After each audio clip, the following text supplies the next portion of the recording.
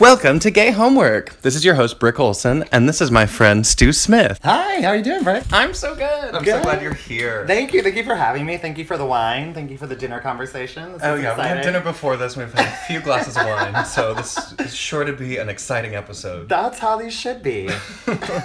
All right, so let's dive right in. Awesome.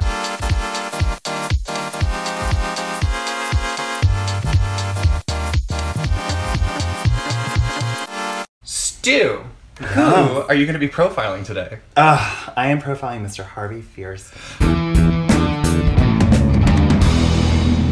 Harvey Fierstein. He is one of my favorites, and the reason he's one of my favorites is I stumbled upon an old VHS that was in my grandparents' collection, and they had done kind of the best of Matthew Broderick on one VHS. Remember those VHSs that were like 8 hours long? Yes, of course. And so they had Ferris Bueller's Day Off on it, of course, and then right after it came up this movie called Torch Song Trilogy that I had never heard of, in my gay little youth growing up in California. No one had told me about this. And the opening scene is this man getting ready for a drag performance. And he's looking in his mirror and he's putting on his makeup as he's delivering this amazing monologue. And I just remember the feeling of being like, I don't know who this is or what this is, but I want a piece of that. I want in on that kind of action. That's why I chose him. He was kind of my first introduction into the world of gay, of drag, of it's okay to be quirky, it's okay to be an outsider. Yeah, and heightened, exciting performance. Yeah, and exactly, well put. And the more I kind of grew up as that youngster, I found Torch Song Trilogy at my library. I started researching him, and I followed his career just kind of my whole life. And for some reason, he feels like my very gay godfather. Oh my god. I'm sure that's a title that he has received from a lot of people, but I'm sure that that's something he would really appreciate. Oh good, I hope so. I'm excited. So let's dive into some of his past, actually. Sure, yeah. So absolutely. Do you know anything about his upbringing at all? I believe he was raised in Brooklyn, and he was raised to immigrant parents from what I understand, and I think they were working class people. I don't think they were in the arts.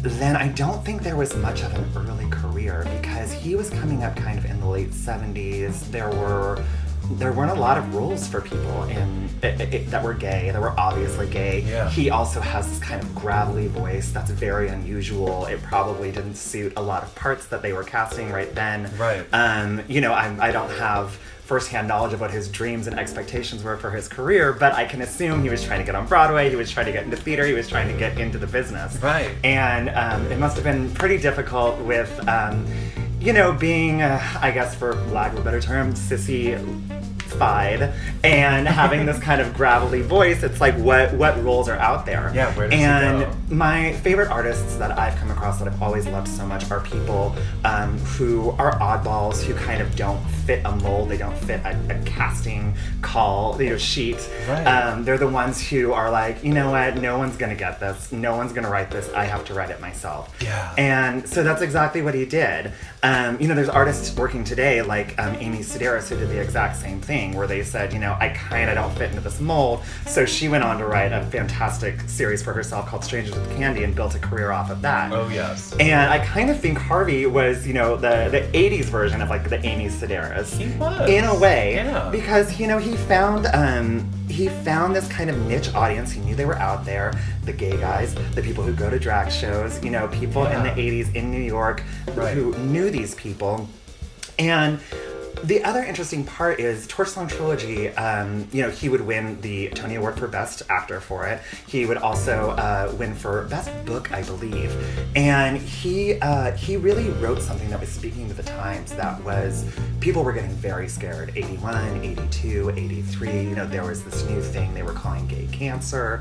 They didn't know where it was coming from. And he was giving this voice, giving this face, introducing our culture out there to the mainstream and to the elite who were going to Broadway, who were attending these shows. Right, and this is a time when there was a lot of sort of glossing over a lot of gay themes, I think. Absolutely. Or it was folded in, like there was subtext. Yeah. And there's no subtext with Harvey Fierstein. Not at all. It is all text. He puts it right out there, and you know, one of my favorite quotes from the beginning of the show, the beginning of the monologue. Oh, I hope I don't get it wrong. It was, you know, my biggest problem has always been being young and beautiful. It's been my biggest problem because I've never been young and beautiful.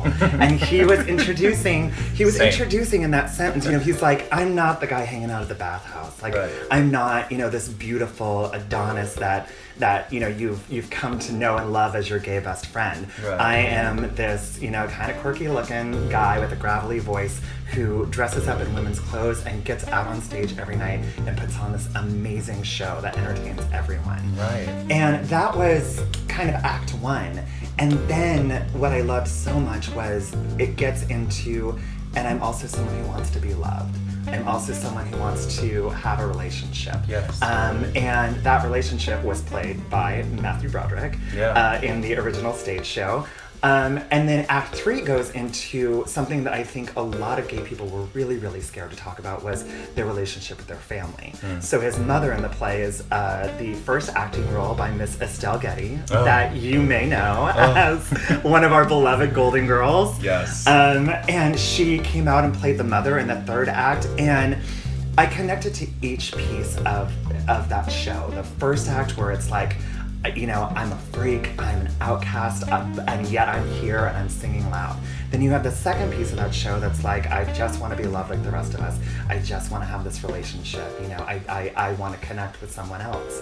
And then you have the third piece, which is like, I still love my family and I still want them to be so supportive. Let's talk a little bit more about like what Harvey did afterwards. Do you know anything about? I do, absolutely. I mean, he wrote the book for La Cage aux Folles, which we all know was later made into the stunning Robin Williams and Nathan Lane film, The Birdcage. So Harvey is credited with the show that brought us one of our gay anthems, that was I Am What I Am. It was later made into a pop single. I believe it was Gloria Gaynor, is that right? Yeah, she did that song. And you know, you can't go to a gay pride parade these days without hearing some sort of remix of Gloria Gaynor singing I Am What I Am. Yeah, I found myself just the other day like listening to that song as I was walking through Midtown. And I was on my way to a rehearsal for a really gay show that I was in. And I was just like, yeah, I understand this, and this is great. It's one of those numbers that no matter where you are, you just want to do a costume change. You just want to like rip off a piece of your clothes and just prance through the streets. Yes, have some feathers, have some glitter, and that's exactly what it is. It's, you know, I love this glitter, I love this glamour, and that's I am who I am. Yeah, and he's so unapologetic, and that's been a through line in his career. Absolutely. And that's something that, you know, I've been so thankful for, and tangentially, you know, like, I mean, even though, like, I've always appreciated his work, I've not been the biggest fan because I just haven't explored it that much. But, like, those, you know, those things where you realize, like, oh, he paved the way. Absolutely. And that's why, you know, I'm so glad we're profiling him, because he's someone that has laid so much groundwork. I mean, he's someone who really stuck his neck out there for the community, not just for himself. And you can see that in his work, where, you know, of course he's got to make a buck, and of course he's doing what he loves to do, but he could have written some fluffy musical about straight people. And yet, you know, he wrote this fantastic play that really pushed our community forward. And, you know, he would go on later, after La Cage aux Folles, he became kind of this quintessential supporting gay actor. He was always like the gay friend, like in Mrs. Doubtfire. He was the one that did the hair and did all the prosthetics, you know. Amazing. And he got several roles that way. I never faulted him for that at all, because, you know, not everyone was ready for Torch Song Trilogy, and definitely not everybody was ready for La Cage aux Folles, you know? And so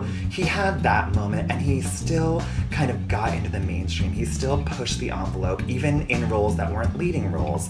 It was still putting us out there. And, you know, that was all we wanted to see at this time, because by the time those shows were over and he was making films, like, AIDS was just huge. Like, it was everything that anybody would talk about. Very scary time. And it was so associated with our community. Right. And what I loved so much about what he was doing was he was saying, but we're not just AIDS. Like, we're also, you know, we're queer people, and we're, you know, we're still kind of funny, and we're still doing all this stuff. Yeah. And I so appreciated that as I was coming of age, because I was like, oh, thank God I still see your face out there, you know, because as someone who, doesn't see that face on, Will and Grace had not come around by this point. Yeah. I wasn't seeing my face on TV. I wasn't seeing myself in the mainstream media, but I was seeing him, and I remembered him. I remembered him from that video cassette, and I remembered him from that reading of his play. I mean, he's hard to forget. That's true. Yeah.